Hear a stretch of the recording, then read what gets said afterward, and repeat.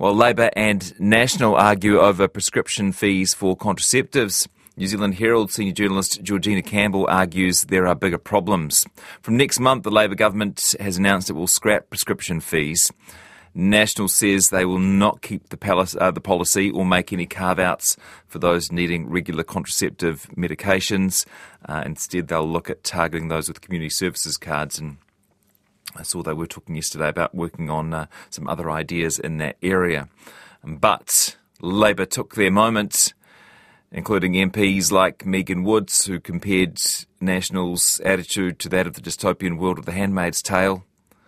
For her thoughts on all of this and what the bigger problems might be, Georgina Campbell joins us now. Hi, Georgina. Hi, Jesse. As a journalist, you must have partly enjoyed watching this play out. It was a pretty juicy political story. Do you know, to be frank with you, I was enraged watching it play out. You know, these Labor MPs who made such a song and dance about National keeping these $5 prescription fees for contraception, I thought they looked completely out of touch with the real barriers that women face, you know, and ironically so, because they were trying to argue that National was out of touch with women. And I don't think we should be having a debate in this area about $5 prescription fees at all. You know, the debate should be about things like the cost of ongoing GP visits to even get a prescription in the first place, or, you know, the absolute nightmare that is finding the right type of prescription that actually suits individuals. So, you know, when we had these Labor MPs like Megan Woods, as you say, sort of comparing it to The Handmaid's Tale, the House Minister, Aisha Verrall, came out saying contraception is not a nice to have, cost should not be a barrier, National was out of touch with reality for many women. I mean, I would note that at the time they were making these posts, the $5 prescription fee was still government policy. That's right. It still is government policy. You know, these free prescriptions aren't even coming in until next month. And so, you know, by these Labor MPs' own definitions, this government has arguably been out of touch with the reality women face until now.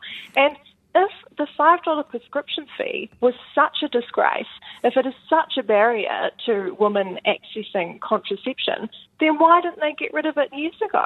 Yeah. Mind you can't blame them for taking an opportunity in election year, Georgina. Tell me then, what is the process for a woman, in your experience, trying to get hold of contraceptives? And you've generously sort of shared some of your own story in a piece you wrote on this issue. Yes, and I should say, Jesse, it was a little bit uncomfortable talking about, you know, what contraception I'm on. I can imagine, yeah. Yeah, and my experience of being on it for more than 10 years now, but I feel so strongly that I was sort of prepared to give some personal examples about it. And in your specific example, I think there's a lot of sort of universal experience for women reading your story, and that so by sharing what you'd gone through, not everyone has gone through exactly the same thing, but it would really ring true for any woman who's tried to get this right. Yeah, so when I started using contraception, I was handed the pill by my GP. I'd only ever heard of the pill, so that's just what I asked for. There was no discussion about other contraceptives and whether they might be a better option for me. And you have to remember that for the pill to be the most effective, you have to take it at the same time every day. And this is what we had teenagers who are trying to do the right thing, you know, take some responsibility when they become sexually active. But honestly, you know, telling a teenager to remember to take a pill at the same time every day is, I just think, a recipe for disaster. So, look, in my case, it actually turned out that I wasn't even meant to be on the pill because I had a history of migraines at school. So this gave me an increased risk of blood clots. But this was only picked up in my postgraduate year at university, you know, when I'd been on the pill for years by that point. And the GP, you know, she flatly refused to prescribe me the pill again, despite the fact I've been on it for years with no problems. And I freaked out. I felt completely out of control of my own body. I was worried about how I would react coming off the pill. I was studying at the time.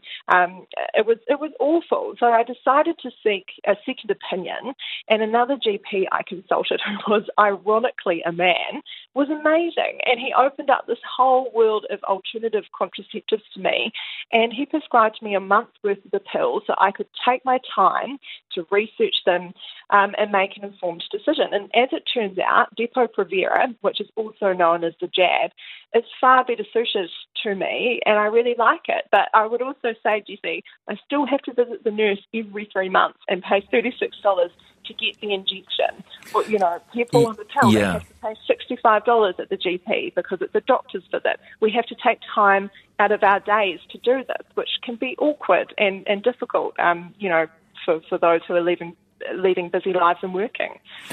Even you having the confidence and initiative and the cash to get a second opinion. I mean, not everyone has all of those things, particularly when you're a student. Exactly. And I think that the time thing shouldn't be underestimated either, and sometimes it can be a bit of trial and error in terms of finding a contraception that really works for you. And, it's important to remember as well that contraception messes with your hormones. So the side effects can be really awkward if you don't get the right one. Like, I've had lots of friends, especially with the pill. The pill works for some people, but I have had lots of friends who've had terrible mood swings on it. It's really affected their mental health, and it just sort of feels like an uphill battle to find something that actually suits you, because if it doesn't, it can be quite debilitating. Should we treat contraceptives differently to other prescription medicines, Georgina? Well, this is a great debate to have, Jessie, and I'm sure that a lot of people might disagree with me on this one, but I think we should. I think there needs to be some better policy around contraception. I feel like it's been ignored. There hasn't been a lot of sort of research around who's using it and how we're using it. I feel in a way that it's sort of an unfair burden that women have to carry, in terms of taking time out of their days and managing this and paying for it and taking that responsibility. I would really like to see politicians do something about this. And while I don't think the debate so far has been particularly useful or constructive, maybe it might spur them on to actually look at their policy around contraception a bit more seriously. You're talking about your experience and your opinion since putting this piece out into the world. Have you heard from other women or have you seen any evidence that other women feel the same way as you or have had the same experiences as you? It's been so heartening, the feedback from this opinion piece that was published in the Herald last night. So many women have contacted me from all sides of the political spectrum, actually, saying thank you for writing this. They also have had similar experiences. And I think why I felt so empowered to write the piece in the first place is because I have had so many discussions with other women about this previously, with my friends. I've even spoken about it at parties over a few wines because it's such a shared experience. So I knew writing this, that so many other women would feel the same way. Nice to talk to you. Thanks for making your voice heard on this one and for the courage to tell some of your own story as well, Georgina. Good to chat to you and nice to have you on the show. Thanks, Jessie. Georgina Campbell, whose piece you can read on the Herald website, and she's talking about some of the bigger issues raised by the squabbling this week over the $5 prescription charge for contraceptives. That's my word, squabbling. Might not be the right word. The political disagreement, how's that